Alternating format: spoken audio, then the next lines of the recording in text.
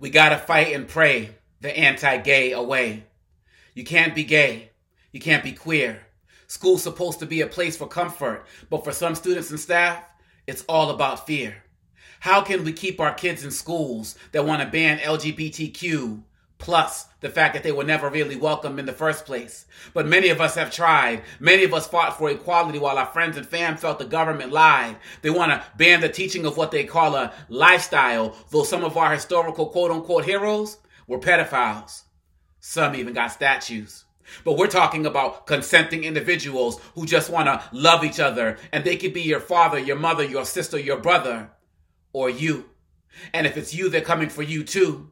But we're standing with you, demanding with you, understanding with you, upstanding with you, not as allies, but as partners, fighting for equality, making your journey less harder, because being homosexual shouldn't be a Class B misdemeanor, and being gay in class shouldn't make society this meaner.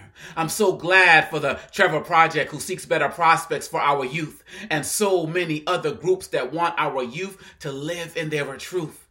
School should be a place of love and education, but our so-called leaders are only focused on indoctrination. So many things I thought that we transcended, but if you say you're trans, your career or school life might be ended. Not sure what happened to the Harvey Milk of human kindness. Not sure how we've descended into this blindness. But we're not going to stay appalled at these attempts to stonewall. We're going to fight in every school board meeting and every city hall. Because loving who you love, that should never be a crime. And being who you're meant to be in today's world should be fine. Learning about Marsha P. should be mandatory in our schools, campuses, and dormitories. Our work just isn't done in making America as good as its promise. But we must continue to stand up and move to real acceptance from intolerance. This podcast is a part of the C-Suite Radio Network.